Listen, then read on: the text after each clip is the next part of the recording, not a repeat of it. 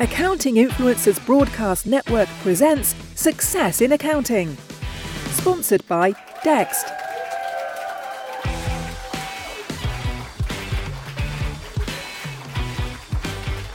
Welcome to our Success in Accounting podcast. On behalf of the Accounting Influencers Podcast Network, we're going out to 150 countries and 30,000 accounting professionals and fintech people all over the world. We are continuing with our series of women in leadership panels for the accounting and fintech profession and talking about various diversity and leadership issues. I'm thrilled to have with me today three really interesting and authoritative guests. I'll get them to introduce themselves in just a moment. But what is the context for this?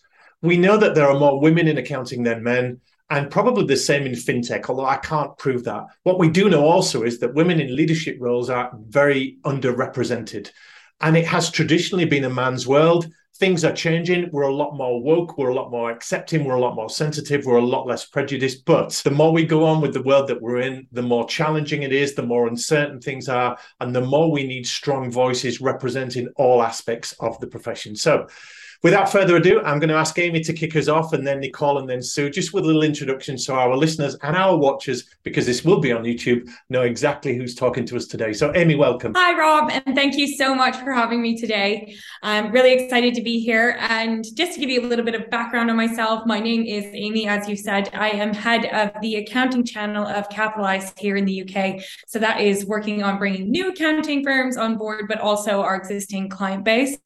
Been here about 5 years, and what we do is we help accounting firms get closer to their clients through rolling out financial improvement tools. This is such as credit improvement, raising finance, recovering bad debts, to really help them get in a good position. So spent a long time working with accountants, so excited to be here today and chat that through. That's great, and it's wonderful to have the software industry represented because they are in the accounting ecosystem.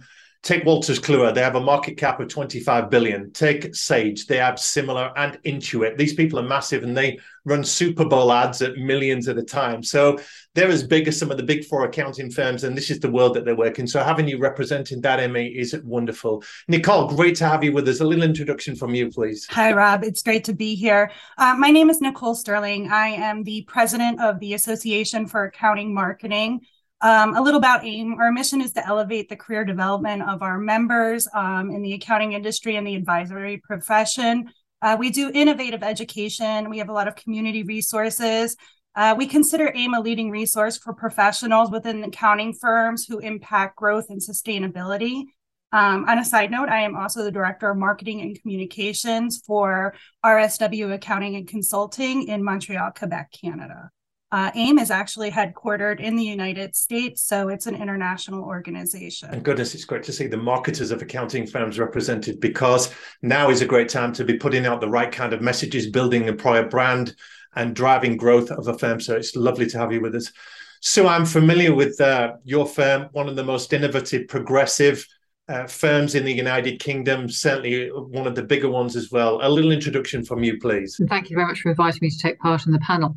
So I'm Sue Staunton. I'm managing partner of James Cooper Creston, which is a medium-sized accountancy practice operating out of south of England, London, and the Thames Valley. And we cover basically pretty much every aspect of accounting to support our clients, who range from very high net worth individuals who often feature in the Sunday Times Rich List to innovative businesses such as technology companies. And we work with a range of companies making very life-changing drugs and developments that will help people going forward. So that's very exciting. I love the phrase life-changing in the world of accountants, because they are, Sue, aren't they? They're standing in the gap right now. There's a lot going on in this uncertain world, and accountants are more than trusted advisors in many ways. They are psychotherapists and counselors and psychiatrists and coaches and shoulders to cry on for their business clients, and there's a lot going on. So I guess you'd go along with that, wouldn't you? Oh, well, definitely. And I think, we aim as a practice to be an integral part of our clients' lives and their businesses, so that we can support them as they develop and grow. So Nicole, let's start with you on this one. You're obviously an accountant, but you've got a marketing head on you as well, and you're used to communicating a lot. Why is diversity such an important issue right now? We weren't talking about it 10, 20 years ago, but it seems to be, with the DEI agenda, top of the priority list for many organizations. Well, just to one thing, I am not an accountant by trade. I am I've worked in the firm for almost 22 years now. So I like to say I play an accountant at work, but I am actually not a CPA. But DEI is just good for business right now. There are studies that show that firms that are aware and participate in DEI are more successful. That was a McKinsey study in 2015. The benefits, just better group decision-making, access to broader range of talent, opening for new markets, better understanding those markets. So when you enter them, it's much easier to grow your business within them. You consider more diverse viewpoints and having better motivated employees. It's just really good for business right now if you actually act on DEI and put it in place and actually follow through with it. Great for business, but was it great for business 10 years ago? Why weren't we talking about it then? I think probably the technology that's come into place and the fact that your advertising not only goes out on social media to your direct region where you're working, but anything I put on social media is going as far as the UK, Brazil, Australia. It's going worldwide and people are seeing it. So it's a different marketplace than it was 10, 20 years ago, if you will. We weren't even using social media 20 years ago. So it's something that has got to be put into place and taken very seriously in your firm for your firm to be very successful. So you're running a successful firm. How important is diversity at James Cooper Crest? It's really very fundamental to how we work. I think that I pick up very much on what Nicole said, that having a diverse workforce means that you get the best from a combination of aspects. It means that our decision making is very strong because we're coming to things from different angles, and therefore I think the resolution is much better than previously, where one might have thought about having groupthink from very much similar sort of people. So from our point of view, diversity is extremely important. We run diversity and inclusion workshops using external professionals to help people to understand what's important and how to integrate appropriately. And we don't just talk about gender diversity, we talk about a whole panoply of diversities, and one of the ones that I'm particularly keen that we need to consider, and I think a lot of organisations at the moment don't really think about, is actual social diversity, so that we have a mix of backgrounds for people who join us, so that they then relate far better to the mix of backgrounds that our clients come from. You bring up a really good point with social diversity. We had on the show recently two very prominent Black personalities in accounting. One was Herschel Frierson. He works for Crowe. He's a partner in the US for Crowe, and he is head of the National Association of Black Accountants. And the other was Professor Anton Lewis, and he works with racial, social inclusion, things like that. And both of them speak to, while we talk about minorities, there are so many different groups that are underrepresented. And social diversity, they spoke about people from the working class, people from blue-collar backgrounds being underrepresented. And the essential message was, as I was coming through, there were not people like me that I could look up to and say they are further down the path that we are going. So in that regard, Sue, you're covering the bases and you're saying there's a journey for everybody. Yeah, absolutely. And I think it's really important. You pick up on a point that says, that people should be able to see somebody in leadership roles who looks like them, who's had the experience, comes from the sort of background and has had the same experiences that they've had. And I think that is really important for the leadership of the future. And Amy, we've got Nicole here representing the community of marketers in accounting, also in a firm. We've got Sue representing the leadership of a big accounting firm. You're in the fintech space. Is diversity a key topic of conversation there too? Yeah, absolutely it is. I think, especially at Capitalize, we're in a very interesting position because we work with accountants, but as you said, we are in the fintech space as well. And so if we look at women, for example, women are less than 20% leadership across the board in fintech. So, when you say that I don't see a lot of people like me, it's because 1 in 5 might be women, and that's in a good company. There's some that could be more and some that could be less. And so you really need to make sure that it is a point of focus because, as Nicole touched on as well, companies who have greater diversity, especially at their leadership level, tend to be more successful and they tend to be more innovative. You get opinions from a wider range of people, but people who come from different backgrounds also tend to think differently about how you would approach a problem. And so instead of having a whole bunch of groupthink, building a product and then going to market and getting all these different opinions on how to use it, you can get that before you even approach building something, and you can make that a part of what your product is and how you go to market. So I think diversity is really, really important, especially in the fintech space. Let's look at your own careers. And Sue, I'll start with you on this. And we had Maureen Penfold on a panel recently. She's the managing partner at Moore Kingston Smith, the firm that you may be familiar with here in the UK. But it is rare that, certainly in my world, I come across female managing partners of substantial firms of your size. So your career path, has it been typical? Has it been hard? Has it been different? Talk to us a little bit about the journey you've been on. Gosh, my career path is perhaps a little unusual. I was with big international accounting practice for 20 years, started as an auditor, then went into insolvency and corporate finance, then came back to auditing, then flipped out into a sectorial role within that practice where I set up the technology specialism with one of the partners there, ran that nationally, rolled it out internationally, then into a growth and strategic role within the firm, then got a little bit bored and was offered a role within my current practice to lead the development of their technology specialism, which is important for the Oxfordshire, Cambridge sort of arc, and push that forward, set up an insolvency practice within our firm, and then over time became managing partner. You sound like it happened by accident. Well, not by accident, but I think it's about taking opportunities as they present themselves, and I think all the opportunities that I've had have added towards the ability to have an overarching view of and how to manage business. But looking back to the 16-year-old Sue Staunton, as you may have been then if you weren't married, and did you want to be something where you had a voice? Did you look at this profession at some point and think, I want to be a managing partner? If I'm absolutely honest, before I went to university, or even after I went to university, I never wanted to be an accountant. That was absolutely the last thing on my list. But I always wanted to make a difference and to run a business. You've certainly followed that path there. I wonder if there's any role models along the way. I may come back to you on that and pivotal points in that journey.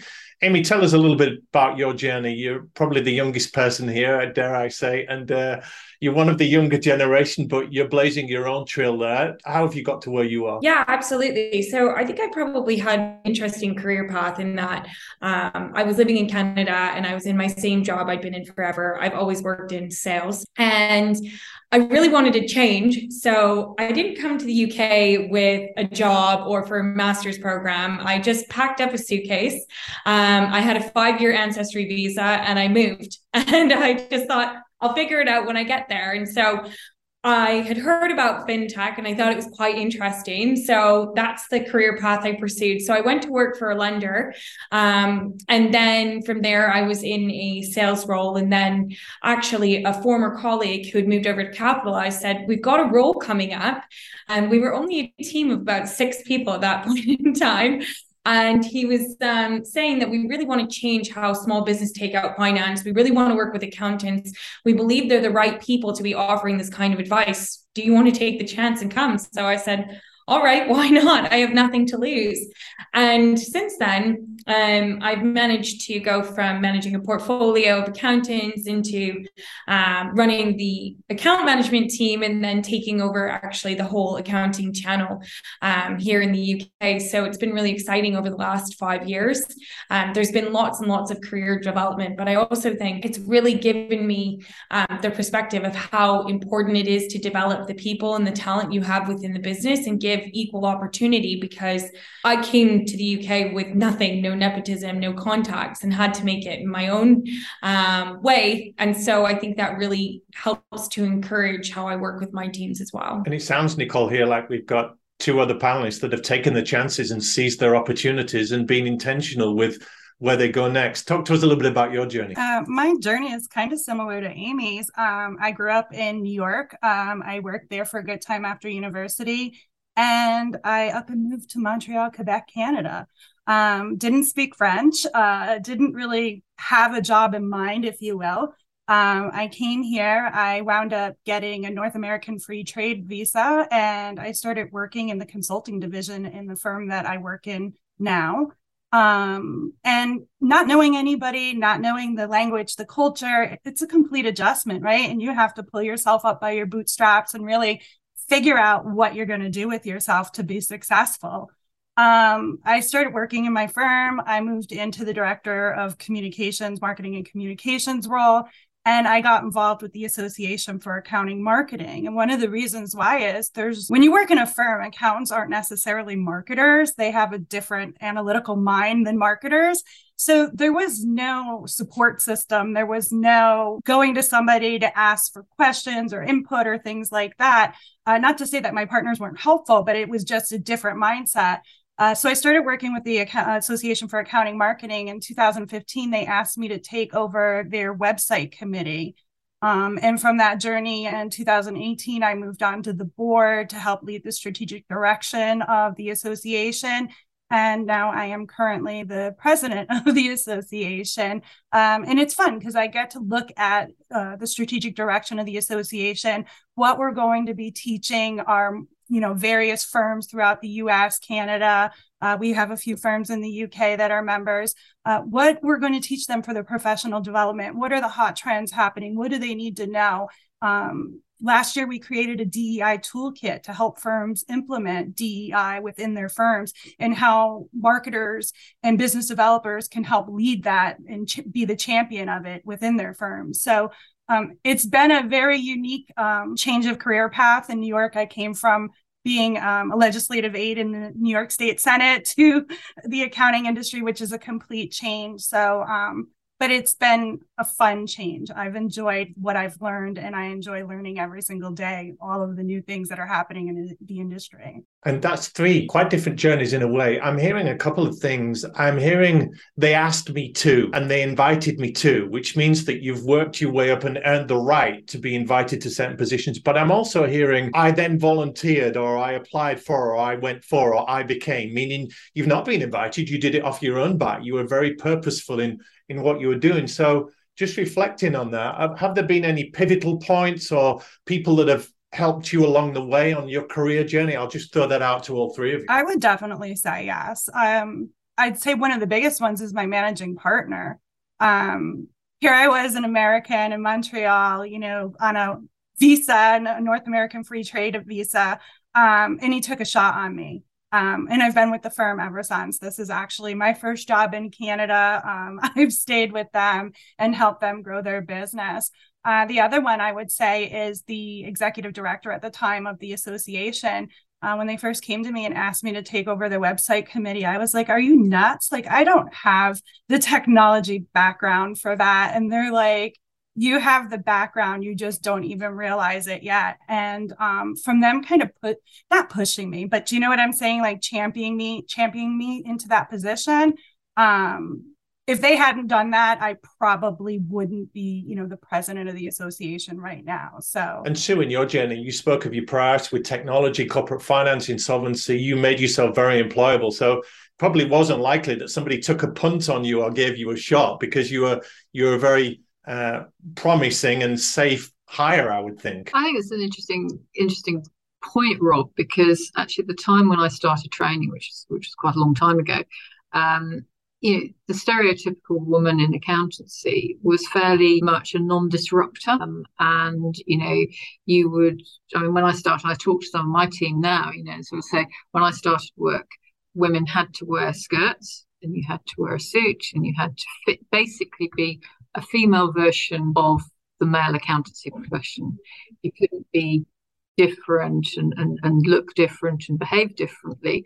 And actually, you had to so when I was in the insolvency world, in those days when I initially did insolvency, your way of surviving as a woman was basically to be more male than the man, which isn't necessarily a great thing to do, because you're not necessarily being yourself. It's the defeminizing of your approach, isn't it, in a way? Yes, I guess so. So over the years, I've been delighted that I've been able to sort of forge my own way, and I've been fortunate that people have let me do that. I've had the space in the practices I've worked in to seize opportunities that I've seen, and to work collaboratively with people. But also now, as managing partner within my own firm, we've made a lot of changes over the last few years. So I'm just looking out to my right now because I can see some of my team out there, and they're very diverse. They wear what they feel comfortable wearing. They can work in the way that's comfortable to them. So some of them are sat out there at the moment with earphones on, and it's not because they're on Teams calls, because they're listening to music or a podcast or something like that, whilst they're still actually doing their work. Now, if I roll back time to when I started training, and I can remember an aged partner saying, "Oh, you're lucky to be paid to be doing this job, because in my day we used to have to pay to be allowed into the accountancy profession." They would have been horrified at that degree of flexibility and so on that we afford people. But by doing that, we've got a much stronger workforce. People hopefully enjoy coming to work here, and I think that's the sort of things that have changed. Well, I'm shocked and horrified, Sue, that you're not making your people wear bowler hats and three-piece suits and pinstripes and everything else, and ties.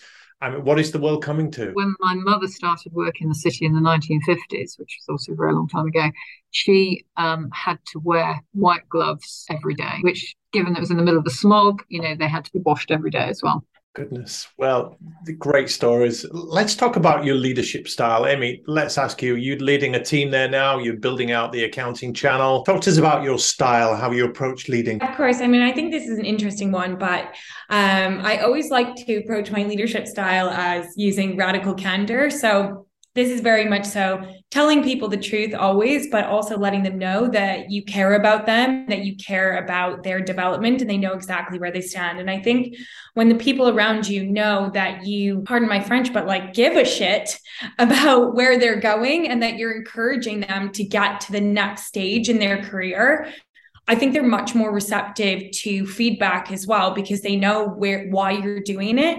But I also just like to be very open, honest, candid, and always create open spaces as well for conversation.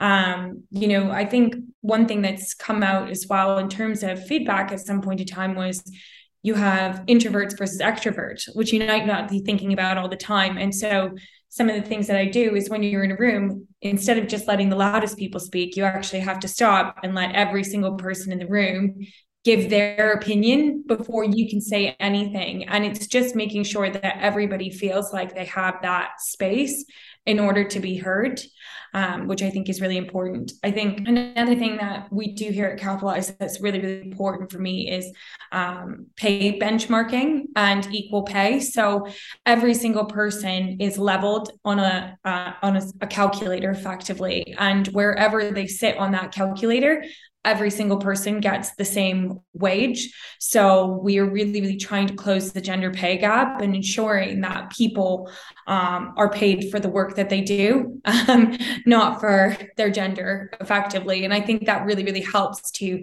inspire people and get the best, because you don't have those underlying feelings of, oh, why does somebody get more than I do? And so, those are some of the things that are really important, and just making sure that everybody knows they're on an equal stance. And Nicole, I'm thinking of an anecdote about Steve Jobs, formerly of Apple, who's passed on now. But apparently, from the people close to him, he was very caustic to work with. He was quite aggressive, and Amy spoke about radical candor. When he was questioned about this, he said, "It's only because I want the thing that we're working on to be better." And that was his driving objective. And he made his language and his caring, empathetic attitude subservient to making that thing better. So he didn't care how he came across. It was all for the greater good. So different ways of working. How would you describe your leadership style? I'm from New York, so I don't have a filter. So I'm pretty honest and outspoken. So I'm a servient and transformational leadership type. Like I like to get things done. I like change. And I'm not afraid to speak up against the people that are against the change and obviously give those points out. I'm open to new thinking, and I have a talent for broadening people's minds. Once you come out with whatever you're going against and you start explaining the factors why we should do something a different way, it opens people's eyes quite often. I have a lot of trust in my team members. So I think that's another, when you instill trust in people, it gives them that ability to exceed in their role and in their position. And I like to inspire people. One of the things that Amy said is when we're planning something, when I worked on my committees with the association, I interviewed every single committee member and asked them about themselves, what they like to do, what they absolutely hate to do. What do they find fun? So that when we were handing out assignments or projects or whatever it was, I was actually meeting their needs and not my own. So I find when you're working closely with your team and you understand who they are and what they like to do, it makes things progress that much faster and that much easier. So let's ask about your leadership style. I've interviewed many strong female leaders, and there are those formidable female types of whom men say, you don't want to mess with her. Now, I won't use the phrase Rottweiler, but you get the idea that these are very strong, imposing women. And then we get other female leaders that are very empathetic, compassionate, authentic, often vulnerable, and they bring a different caring style of leadership to the table, which is also really welcomed. Tell us a bit about your style. That's interesting. It was very interesting hearing Nicole and what she was saying about empathy and understanding each of the members of staff who work for her. And I think that to me is really important. It's about spending time with the team, and we're rolling out, increasingly we talk about maximizing potential. We talk about that for our clients. We talk about it really importantly for people inside our organization. So I think, historically, the accounting profession has always been very linear in its view of its staff, by which I mean that everybody ought to be aspiring all the time, from day one to their career pinnacle needs to be everybody focused at being a partner. And if they're not, then they're not worthy or something in some way. Whereas my view is very much that it's all to do with where you want to go, what you as an individual want to achieve, and to see whether we as an organisation can facilitate that in a way that's contiguous with our own strategic objectives. And I think it's been very interesting because we've got some fantastic developments here. So we've professionalised our administrative function, by which I mean that we value every member of the admin team, or whatever they do within that role. We've brought in the ability for them to go and qualify, do NVQs. They've got a very clear career path if they want to have a career path, or that we can equally well be happy with them sat where they are doing a very good job. That's an example of maximising potential, and that's resulted in a much less fluid team. So and a far better operations and far better support to the rest of the organisation.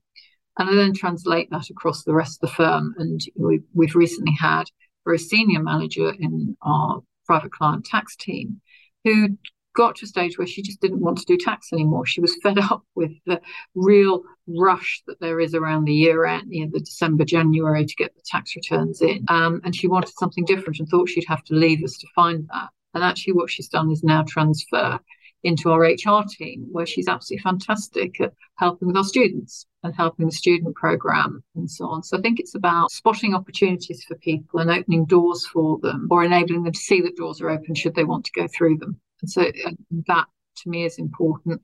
But the second thing, which is of utmost importance to me, is communication. As long as people know what's happening, then they feel secure.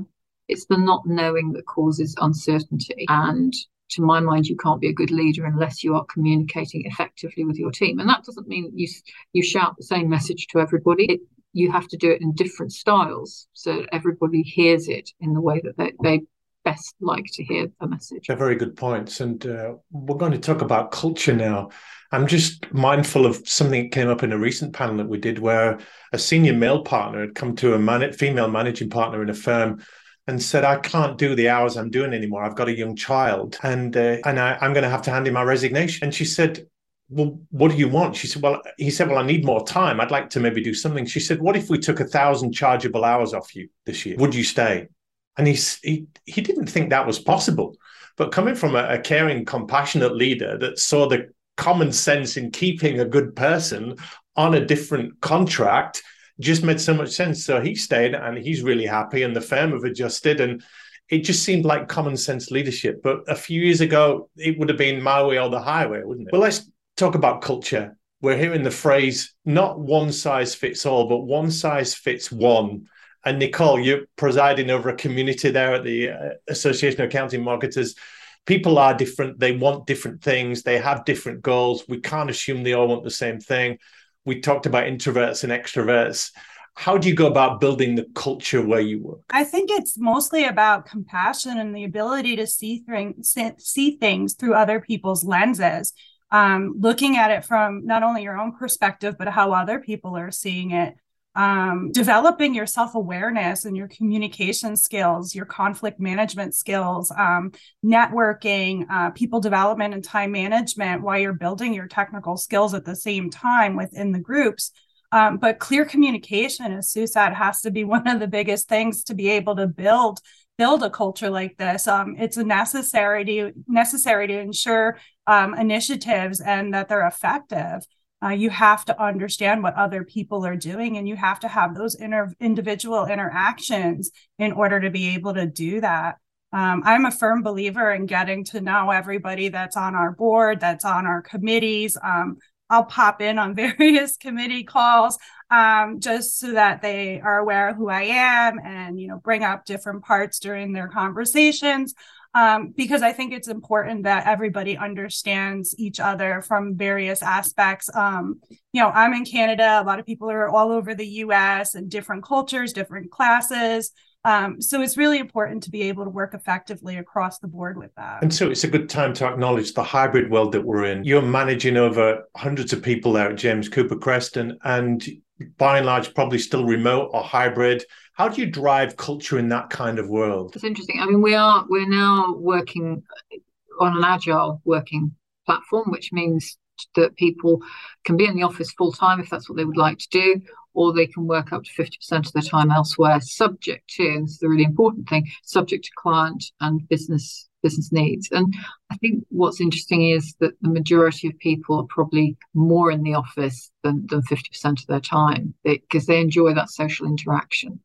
Coming back to your particular point, how do you manage culture and so on in that challenging sort of hybrid world? What we did was to work very much with the IT platforms and do a lot of video. So we would do at least fortnightly, well, at least weekly actually to begin with, videos which people could watch as a webinar.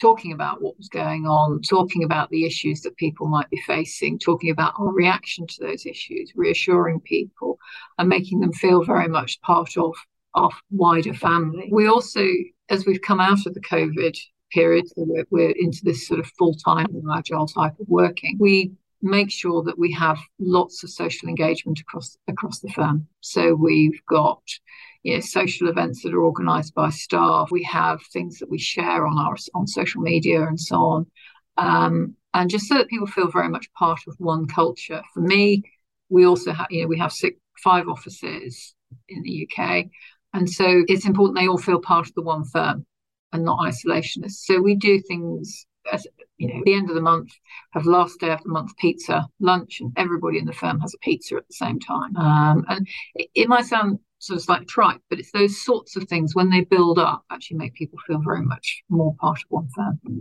And you're not just speaking about culture there, but you're speaking about a culture that embraces a more included workforce, so they see themselves as part of the big story. Yeah, and we very much encourage people to feed back to the partners about things that they're thinking about, ideas that they might have. I mean, I did a meeting this morning in our Oxford office of the senior management teams of the partners, directors and managers, and we were talking about how our lease and how the improvements we want to have in our building when we renew our lease. And that was really interesting to hear what other people's priorities are. And so we'll feed those in. Giving people a voice, as Nicole said, that communication and hearing what people have to say, even to the point of gate crashing their meetings, Nicole, so that here's Nicole again, but you want to know and you care. So I get that. Amy talked to us about how Capitalize embrace a culture of diversity and inclusion. Yeah, so I think the first thing that we do that touches on communication that is really important is every single person who works for us goes through something called an HBDI assessment. And this is their whole brain thinking. And it comes out with the two most prominent colors and how people think. And everybody has that in their pictures. And then we educate people on how to communicate with those different types of thinking styles, but also what their working styles will be so that we can ensure that people know how to best collaborate. And I think that really, really helps, especially immediately understanding if you're having a conversation with somebody virtually that you may not have met before.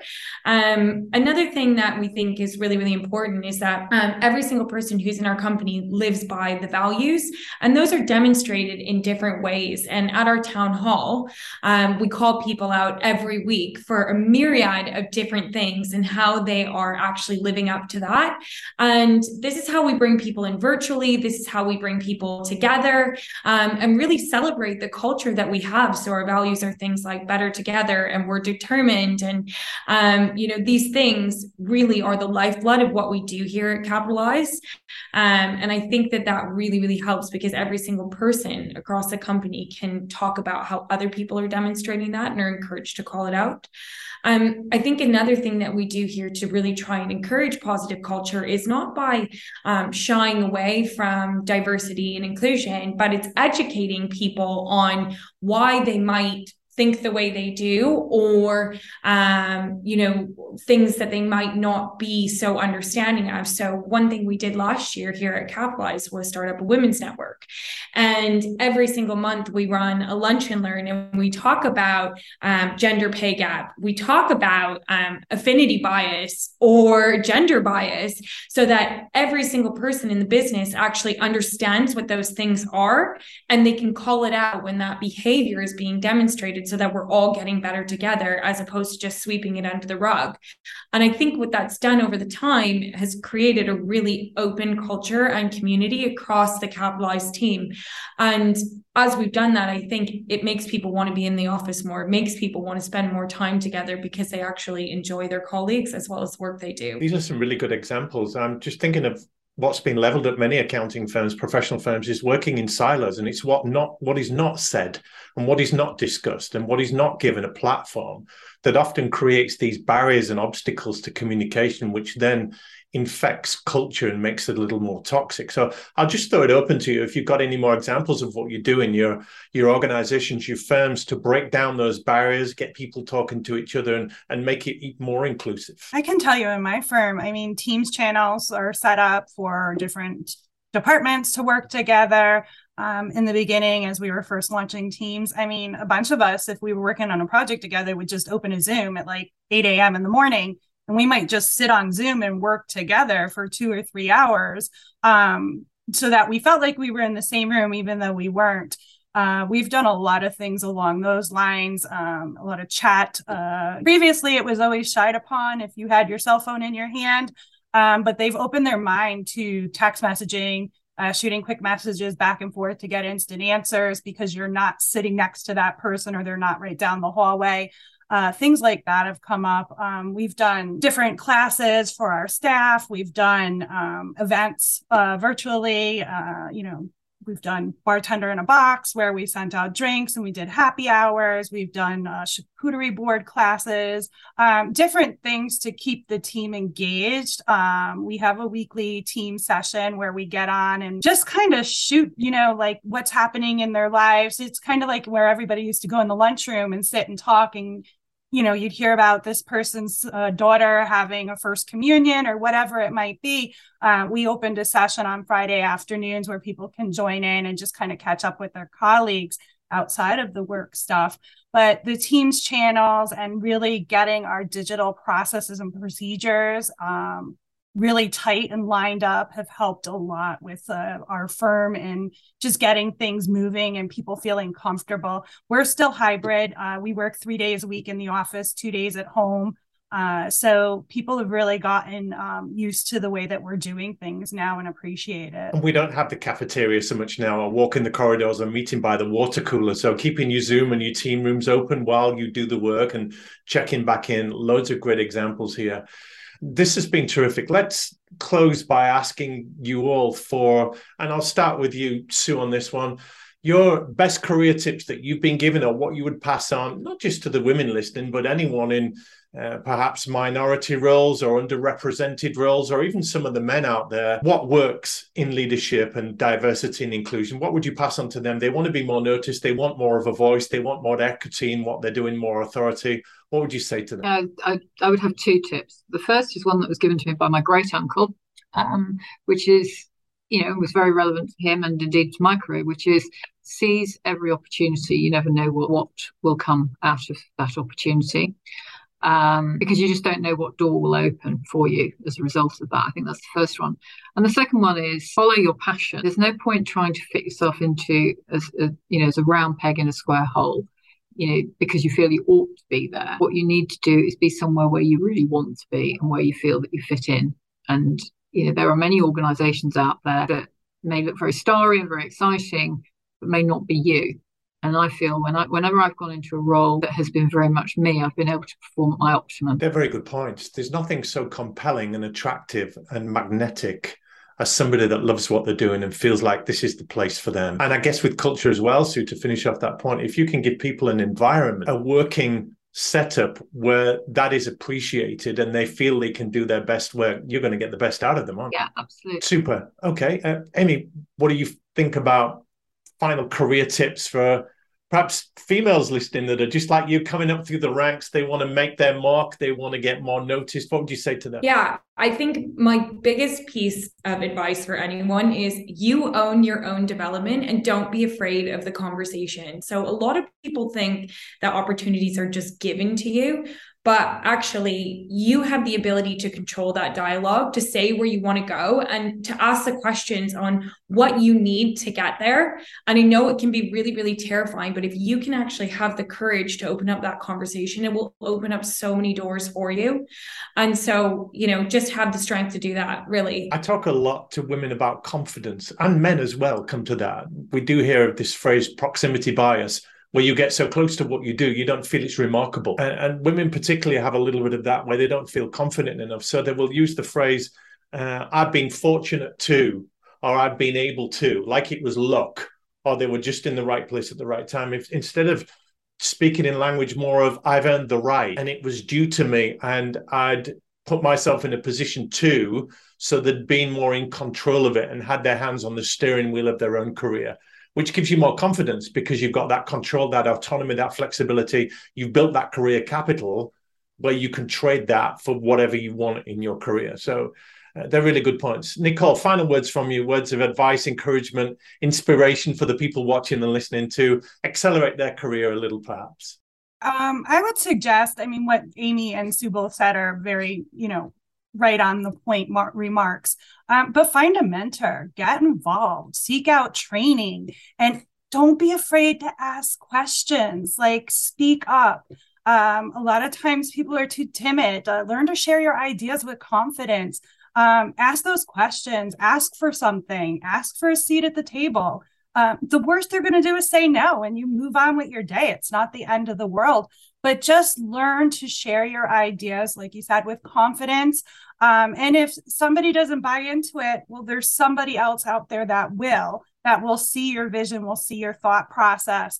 But find a mentor, that person that you look up to in your industry, that's like you, that's, a woman or a Black leader, whatever it may be that you're looking for, who you aspire to be like in your career path. And, don't be afraid to ask them. Most of the time, those people are so shocked that you want them to mentor you or teach them a little bit about how they got to where they are. It's helpful. It really is something that you need to do. Don't be shy. Speak your mind when you need to speak it. Learn to share your ideas. And learn to say things with finesse so that they're more palatable to people. But that all comes with time and just learning not to be shy to say what you think and what you need. and ask for what you want and need. You're telling me a New Yorker says things with finesse? I'm not buying that for a second, Nicole, but we have a certain way to finesse people. My bosses always laugh at me because they're like, you always get me to do things that I never thought in a million years I would do. And they don't understand, how I'm getting them to, tape podcast or they're just so shocked at the things that I can get them to do. So us New Yorkers have learned a way to finesse people to get them to do the things we need them to. Let's just have a quick fire round just to finish. You talked about mentoring. I haven't really asked you where you go for professional development, where you go for upskilling, where you go for more knowledge, where you go for training, what you listen to, who you listen to, what you watch. So Amy, just let's fire that to you and then I'll ask the other two. To be better today than you were yesterday, what's the secret? Yeah, absolutely. I think there are so many resources out there that you can lean on to educate yourself. So for me, old bosses are great if you have anybody who's ever managed you before, because they know you, they know your working style. There's some amazing online networking groups that you can get into. If you are a woman who is looking to expand her career, I know in the UK, there's an amazing society called Albright. They do online digital subscriptions, in-person networking events, and they're all about female empowerment. And I also think reach out to your network and ask if they know anybody who has gone down the career path that you were going down that they could introduce you to. So I always say, go old school if you need to. Use your network and those contacts because they could have somebody that could put you in touch that you might not otherwise have met. The network is powerful. Nicole, where do you go to upskill and upgrade your knowledge? Obviously, my network, the people in the association, the people with CPA Canada, the AICPA in the US. But also, I love to listen to podcasts and different shows about different things that I want to learn about. If I can't attend a webinar, I will get the recording. I will listen to it while I run. I will listen to podcasts in my car on the way to work, on the way home, on those long commutes. But my philosophy in life is I have to learn something new every single day. And I continue to try to learn at least one thing new every single day to improve myself and my professional development. And I love to take classes. Whether it's a certification course or a CPE credit course or whatever it might be. But I search those out and try to take them just to build my professional development. And so you come across as somebody that has at all points down the line seek to take on new learning, new ways of doing things, to constantly upgrade and stay current. Where do you go now for information? I think, no different to the others really in terms of accessing the network and having a good, strong network. I find that you get referrals from people as to what looks good, what's interesting, staying very much in touch with the community that you work within. And I talk about that in the broadest sense. So, I work with a lot of tech-based businesses. So it's looking at what's important to them and feeds through that. And following good people too, people who you admire, perhaps on a national or international footing. As Nicole said earlier, we've got this great digital world that we now operate within, and something that we post, reaches so many people. And the thing is, we're reached by so many great people globally that it's very inspirational to learn from them as well. And you have access to that. Well, in closing, I'd love to thank you all for your radical candor today, for sharing your insights, your passion, your stories to inspire not just the next generation, but the current generation of leaders in accounting and fintech. We all need some encouragement. We all need some wisdom. What got us here won't get us there, and we can't do it on our own. So thank you so much for sharing, being a part of this, and playing your part in influencing women in accounting and fintech. Thank you. Thanks so much. Thank you.